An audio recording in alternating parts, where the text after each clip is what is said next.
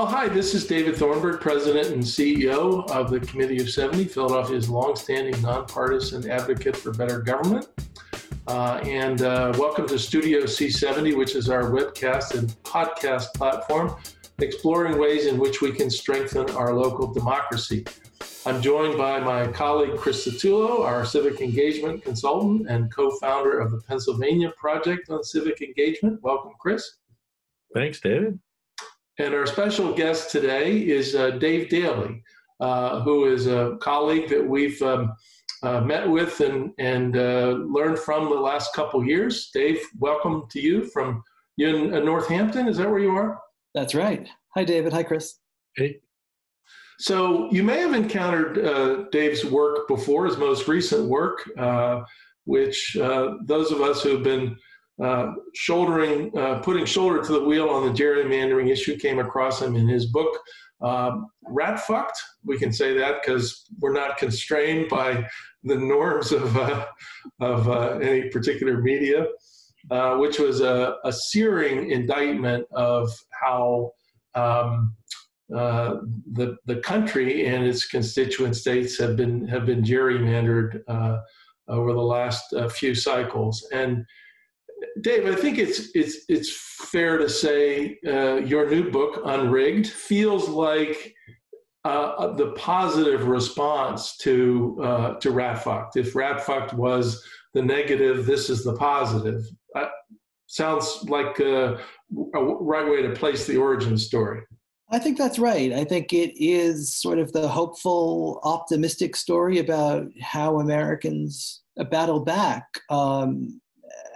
As you guys know, as folks who've been working so hard and talking so much on this issue, it can be depressing to go out and talk about gerrymandering all the time. I would find myself sometimes just sucking the air out of a room.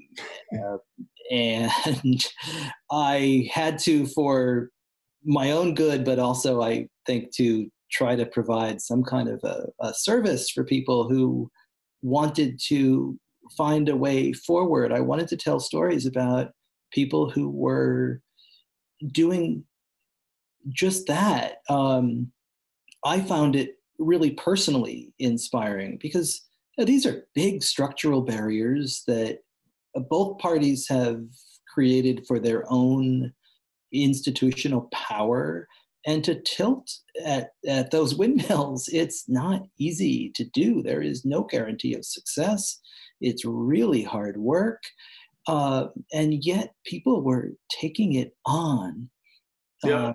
We can get into some of the individual examples, but I mean, I just found it so moving to go out and to join Katie Fahey and Voters Not Politicians in Michigan as a Facebook post creates a redistricting revolution that wins with more than 60% of the vote at the ballot, to go down to Florida and join Desmond Meade and that really mighty moral coalition of black and white, left and right, that churchgoers and former felons all united to bring voting rights back to the 1.4 million former felons there who had paid their debt, and that wins down there with 64% of the vote.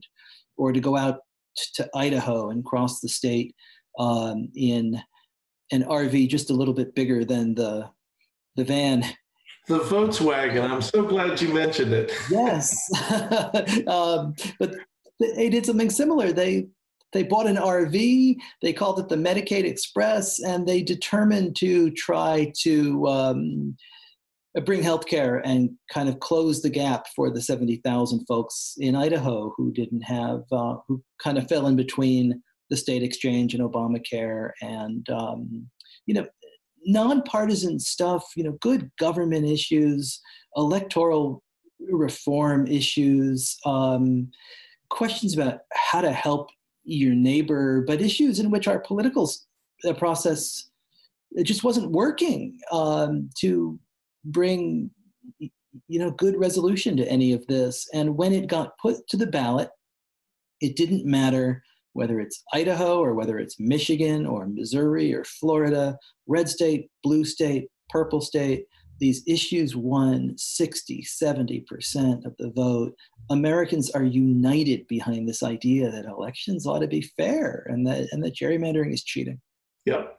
Well, a couple of thoughts. You're already giving us lots to chew on, but I would say you're talking to two people who live in the land of Rocky. So if there's one place that appreciates a good underdog and a good fight, and of course, also remembering that this is where it all began way back when. But go pick up one of your favorite stories and take us a little deeper into the action. And I'll just remind folks listening or watching that about a year ago, Chris Satullo was on here, and you did a terrific podcast that sort of previewed some of these stories, maybe as you were wrestling the book to the ground. So we encourage folks to go look at our Studio C70 podcast. But pick one or two most poignant, most illustrative stories and kind of take us a little deeper into the action. I love the story in Michigan. I know you guys are working on redistricting there, so I feel like that's always a good one, just because it starts with a 27-year-old woman who 2 days after the 2016 election is afraid of what's going to happen at Thanksgiving in her house, because there's Trump voters, there's Clinton voters, there's still angry Bernie voters, and she's just imagining that there's going to be turkey and mashed potatoes flying through the air. And so she's looking for something that she thinks everybody can get behind. And she settles on gerrymandering because it is fundamentally cheating. And she goes to Facebook and says, how about if we do something about gerrymandering in Michigan? If you want to join me, post here.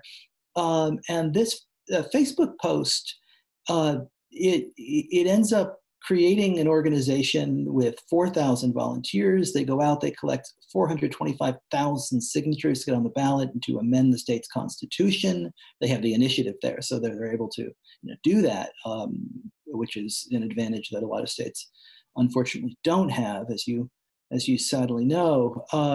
But and then they win with over 60% of the vote, and you're going to have an independent commission redrawing the lines in Pennsylvania in 2020.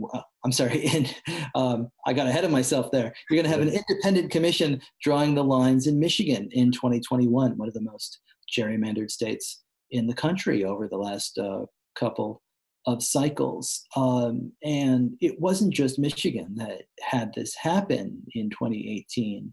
You had Ohio, Utah, Colorado, and Missouri all adopt some form of redistricting reform that will make things, at least a little bit better in all of those states, and going to take some of the power away from the partisans and the politicians and the insiders, and take it out of those back rooms and make it a little bit more transparent and public. I find that incredibly inspiring. I mean, gerrymandering used to be this wonky issue that nobody that put people to sleep, and it was maps, and it was a long boring word, and now it's the stuff of John Oliver jokes, and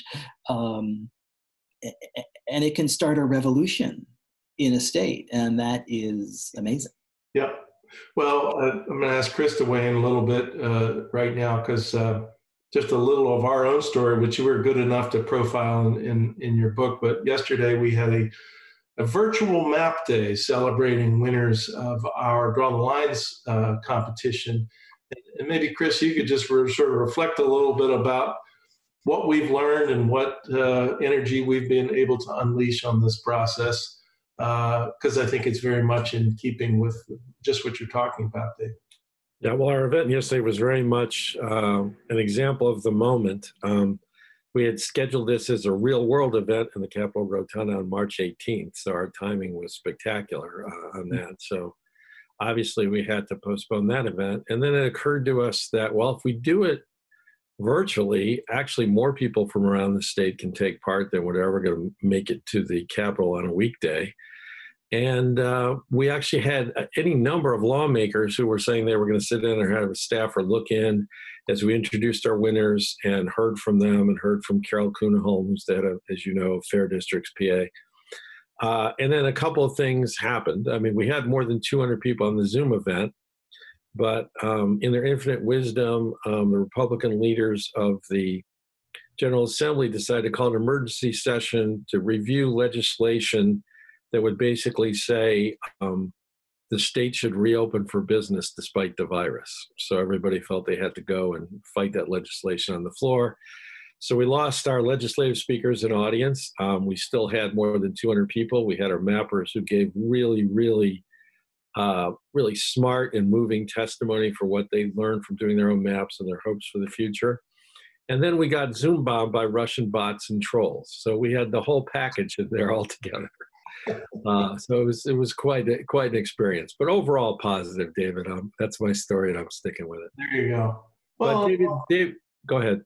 I was going to say, along the way, and we made this point yesterday, we've given these new digital tools, which until now had been only in the hands of the operatives. We've got 6,000 Pennsylvanians sitting down and drawing maps, contributing to the conversation, keeping their representatives on their toes, and fighting for change.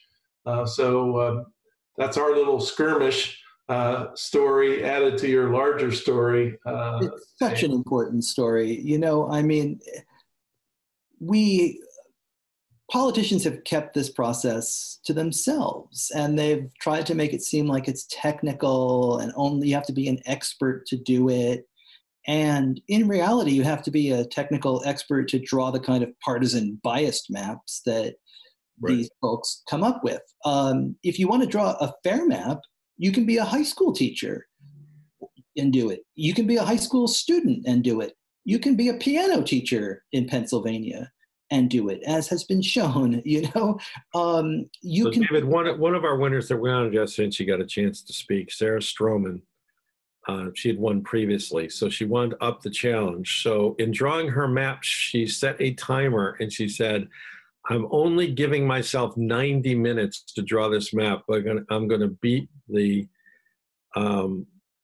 numbers of the map we got in 2011 for compactness, municipal splits, and competitiveness. And in 90 minutes, she drew a map that won her a $500 award. Not bad, right? I mean, you only have to be a computer software genius if you're trying to draw lines that embed partisan advantage. If you're trying to do this on behalf of keeping communities together and keeping people represented, this is not all that hard or demanding or technical a process. Yeah, and the other thing we've learned and try to convey to people is it's still a values-based exercise, and people have discovered that they really have to. The struggle comes when you want two things that are hard to do at the same time in a map, such as keep communities of interest together and keep compactness, say. And but it's been a great lesson for people that it is actually a human and a communal activity. You can't just program an algorithm and say, go do it. Now, they could be a tool to help you, but in the end, it's human judgment and human values that decide what makes fair. And we ought to have that conversation because it goes to the essence of what representation means. And those are questions that people ought to sort out, that partisans shouldn't be allowed to pervert to their own ends in closed rooms. It's too important. And what I love about giving people this software is that it forces those conversations that in many ways it kind of mimics the kind of politics we would like to have, right? You want people coming together to talk over these big questions and then to find a way to reach consensus together. Nobody gets everything that they want, but they find that they can balance all of these competing interests as best they can in a way that everybody can walk away feeling like they've made a contribution. Dave, I want to go back to your book, Unrigged, and the opening chapter where you sort of place us in the living room watching the results of the 2018 election. And I actually had the experience that you kind of described, most people not realizing that sure, I was watching what was happening with Senate and Congress, but I was also on my laptop looking for what was happening in Missouri and Utah and Florida and Michigan. And that was the delightful news. As you say, there were 16 referenda or ballot questions on ballots around the country that had to do with election reform, voter rights, government ethics, and 15 out of 16 won. It was an extraordinary night for the good guys. But we wondered if you could talk a little bit about what's happened since in any number of those states, in Florida, in Missouri, in Maine. The empire has struck back. There have been efforts essentially to nullify the will of the voters. So what's your take on all that activity since then, up to and including Wisconsin a couple of weeks ago? Well, listen, if one election or one rule being passed was enough to fix everything for everybody forever, we would have solved all of these voting questions with the 13th, 14th, and 15th Amendments after the Civil War. Right. We would have fixed it with the Voting Rights Act in the 1960s. None of that was enough. And what happened on election night in 2008, as amazing and wonderful as it was for the good guys, is not enough. The battle over voting rights in this country is as old as the nation itself. And it's a conversation and a political fight that is going to endure probably forever. What I think we've often thought, perhaps I think wrongly, is that voting rights is a continuum. It's a straight line of progress getting better. And I don't think that is necessarily guaranteed to us. Dr. Martin Luther King talked about the moral arc of the universe being long, but bending towards justice. And it doesn't bend by itself. It bends when a Katie Fahey and Voters Not Politicians and Draw the Lines and Reclaim Idaho and all of these movements go out and grab that arc and kind of bend it in the direction of justice. Because if they don't, there's other people on the other side who've got a very different idea of sort of what the nation ought to look like. And so what you've seen since 2018 has been some of the very same backlash and retrenchment that has kind of mirrored the battle over voting rights. Missouri, for example, has worked to really undo that amazing initiative there that would have really cleaned up government there and put a demographer in charge of the maps. Kind of, it remains to be seen what's going to happen, but it looks as if it may head back to the voters in 2020. Florida, most famously, I think, where 64% of the state backed that amazing initiative to restore voting rights to former felons. The gerrymandered legislature there essentially added a poll tax on top of it. That's going to get decided by the courts. There have been some positive rulings, although it will probably end up before the U.S. Supreme Court, where the last decade of voting rights cases hasn't tended to be decided in a way that I would support. But we will see what happens there. Michigan, you had an effort by the Michigan Senate there itself, pretty gerrymandered, to try and make it more difficult for the independent commission there to be funded. So politicians are always going to kind of monkey around with things. They noticed that all of these initiatives worked, and in a lot of states, they made it harder for citizens to put initiatives on the ballot. What I think we have to remember is that none of this stuff ends after one election. We've got to stay involved permanently. Keeping a democracy is really hard work. And it needs to be a constant endeavor. We cannot take our hands off of that arc. Yeah. Let me ask you this. Your book is a great source of inspiration about the Katie Fays and all the stories that you tell. But at another level, for those of us who are sort of in this business, I found some useful insights about how to choose the right tool from the toolkit. And you do a nice job of telling the stories of people with different strengths and different skills and different backgrounds and perspectives, and lawyers and mathematicians and organizers and activists and people who do communications and so forth. What's your insight as to and also remarkably, as in the story of Katie Fay, people who just learned incredibly fast on the job, had no idea what she was doing. She said that. So what's your insight about how you observed people choosing the right tool at the right time? Any wrong choices that folks made? This is, again, the story of societal change. It takes different strains from different segments of society. But I'm just curious what you learned from that. I think that's right. I think the story of Michigan is that everybody has something to contribute to this.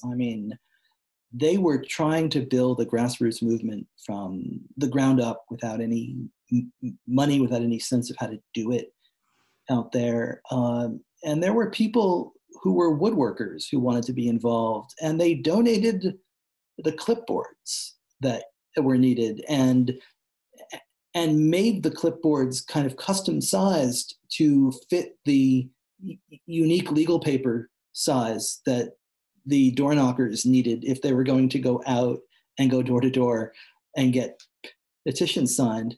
And you think that that's not a big deal, except those clipboards cost $3, $4, $5 a piece if you're going to head down to Staples. And they had 4,000 volunteers, each of which was going to need a clipboard.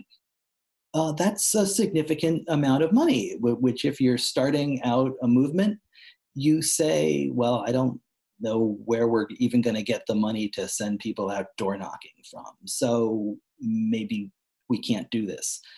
Everybody's got a skill to offer. The amazing story out in Idaho, of Reclaim Idaho, it starts in a little small town called Sandpoint, which is about as north in Idaho as you can possibly get.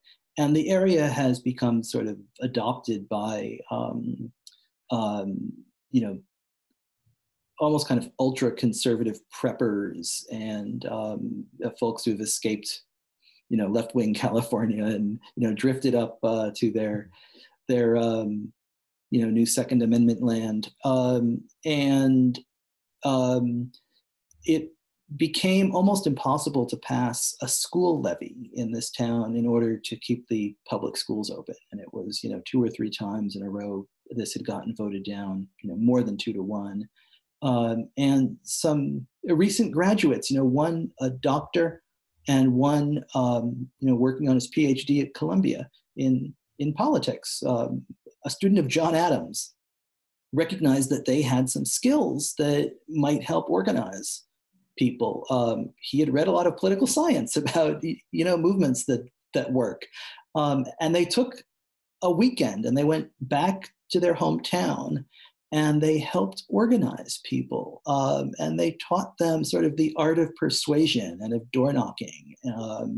And they set themselves a goal of going out and talking to 2,500 people over a few days.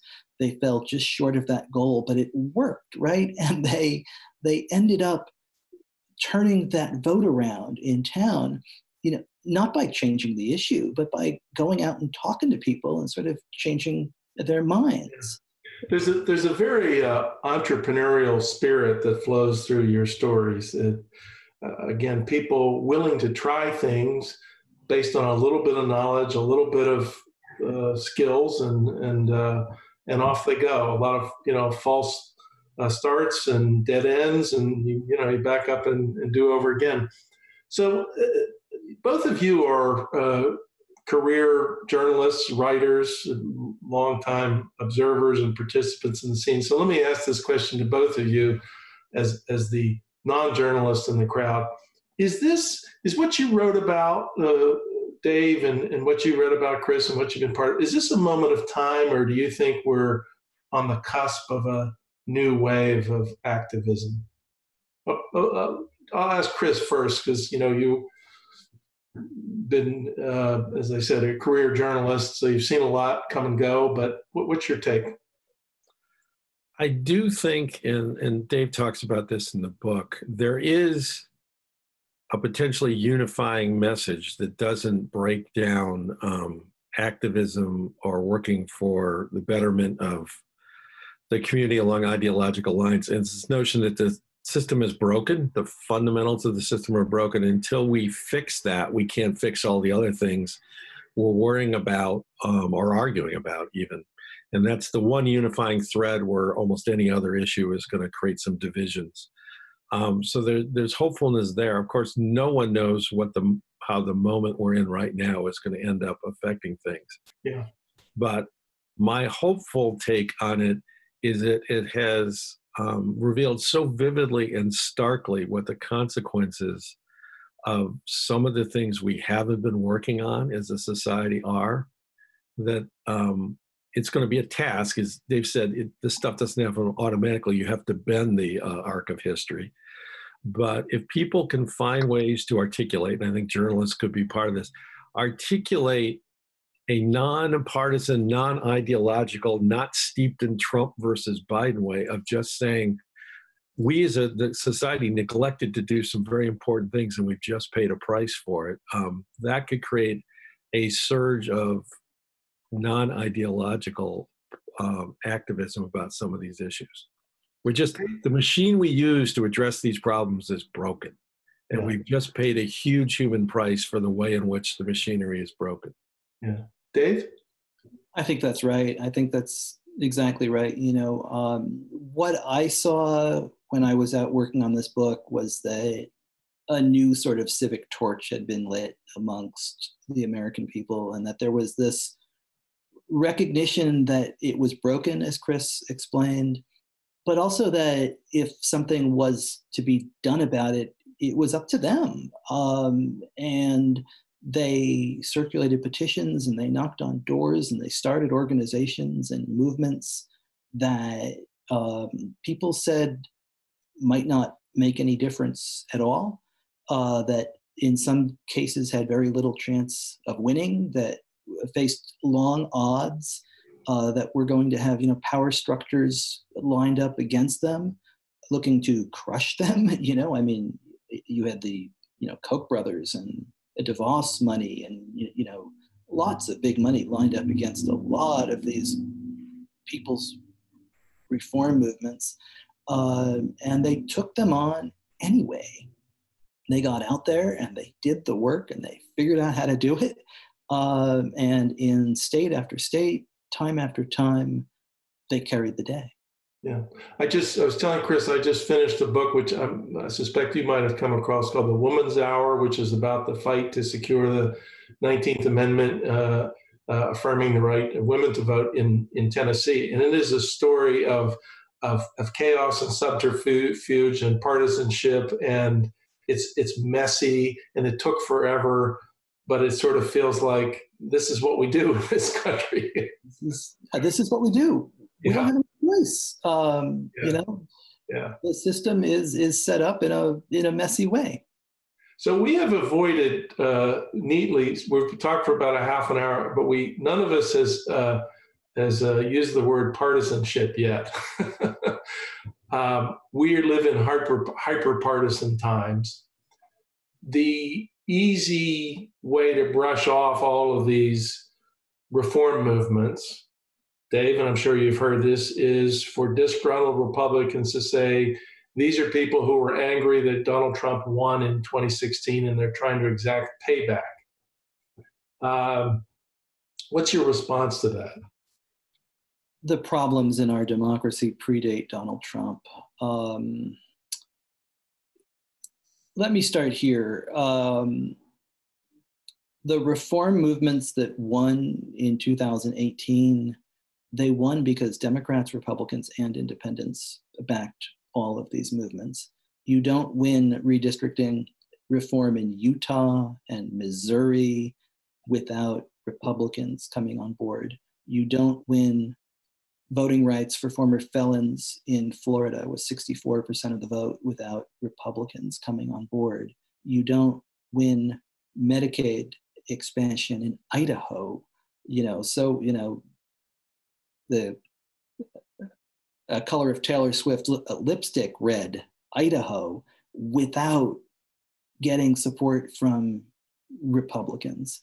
So I think in some ways we need to separate the partisanship that happens within the political system of elected Democrats and Republicans fighting with each other from the way that regular American citizens of all parties view these issues. I think that there is more agreement than disagreement there on these important issues of fairness in our elections. Dave said something a little while ago that I think is emblematic of the work that needs to be done to get out of that partisanship trap that you were mentioning, David. At some point, he just said, gerrymandering is cheating. And our whole effort in Draw the Lines, and I'm actually teaching a course this year at Penn about this kind of stuff, issue framing. It's all about finding a way to talk about an issue that gets it out of that familiar ideological context and connects with the core values that people feel viscerally. And most Americans feel viscerally that cheating is wrong. Look at what everybody was saying about the Houston Astros a couple of months ago, a level of outrage that was kind of amazing. So if you come to people and say, I want to talk to you about people who've been cheating our democracy, who've been cheating you out of the right to vote, you're connecting with the value that people have. If you come in and say, I want to talk to you about how unfair it was that Republicans won 13 seats in Pennsylvania last time, you've lost much of the room. So it's all about understanding your audience and how you can connect with their values rather than just making the arguments you maybe as a partisan want to make. And I think that's one of the problems we've had in Pennsylvania is not always has the messenger been right and not always has the argument been framed. But, we traveled the state with Draw the Lines and talking about cheating worked. Showing people a picture of a pepperoni pizza and saying, well, how would you slice that for dinner? And then saying, here's how your representatives in Harrisburg would slice it. That worked. Telling people to think of an election as a job interview and thinking about, when have you ever known a job interview where the candidates got to dictate all the terms of the interview? Those things worked. Getting too much into the arcane of how gerrymandering works or framing it as, those Republicans are so unfair, that has never worked in my experience. So, but you have to get really good at this stuff, which Katie Fahey, probably because, quote, she didn't know anything and she wasn't a political person, was so much better at it than, certainly I was, steeped for 40 years in Pennsylvania politics. I think all of that is exactly right. But I guess this is where I add my caution that the activities of partisans, especially in state legislatures around the country, has been to put up barriers to the vote in an awful lot of states. And it starts with gerrymandering, and then it moves into surgically focused voter ID bills, and then it moves into efforts to sort of purge and manicure voter rolls and to close precincts and to shut down days of early voting that they've studiously figured out the exact times at which the other side votes and move to curtail that. There is some real ugliness around voting in this country, and I really worry that we are creating democracy deserts in a lot of states. States in which it's becoming harder and harder to vote, and then that there are other states in which it's becoming easier. Absentee balloting, early voting, online registration, automatic registration. And I worry that we're becoming two different nations on voting rights, and that your access to the ballot and the ease with which you're able to fulfill this, fundamental notion depends on where you live. And if you live in North Carolina or Wisconsin, it's harder than it is if you live in Oregon or now Pennsylvania after some of the incredible reforms that you all passed there. And Pennsylvania is an amazing example because those reforms were bipartisan. So I do think that it's proof that this can be bipartisan and nonpartisan, and it can get done. Dave, we haven't mentioned COVID-19 a lot today, but it clearly haunts the 2020 election, and it could cut either way on this issue of voting rights. How do you think your way through that at this moment? I think we have to be really careful that we stop a public health crisis from blossoming into a constitutional crisis, and I worry that we're heading down that road. It feels very much to me like it's going to be extraordinarily difficult to do the kind of traditional in-person voting that Americans have gotten used to. The idea of standing in long lines and everybody voting on the same machine or at the same table with the same pen with lovely senior citizen retirees checking us all in.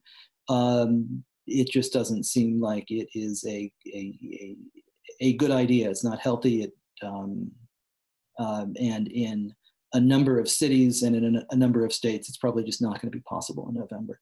So I think we have to be thinking about how we safeguard that vote, and a big piece of that has to be vote by mail. The question that sort of ties those last two threads together is, how do we talk about this as that's not colored by partisan red or partisan blue, which is, let's just acknowledge our president is not doing us any favors by interjecting that in, but even absent him. So I cling, I'm sure we all do, cling to the notion that this country is built on enthusiastic participation of everybody in the process, everybody in the pool, rich, poor, educated, uneducated. That's the way this thing is supposed to work. And yet you can say that, and people will say that, and then the next sentence is, but let's look at the politics and see how this is going to play out. If you are a Republican senior citizen in Florida, you shouldn't be lined up at the polls. It's not safe for you. If you are, in New York City, it might not be safe for you. What we're seeing now is that one of the hotbeds of COVID-19 activity in the country is at a meat plant in South Dakota. It might not be safe for voters in South Dakota. This virus doesn't know red or blue. We don't know where it's going to be in the fall. What we have to do is safeguard the process and give Americans, all Americans, a choice. And there are things that we can do for that. And I think mail voting is really where it starts. And then you just have to say, okay, how do we make sure that it's safe? How do we make sure that it's secure, that everybody has access? And how do we try to keep it out of the sort of typical partisan politics?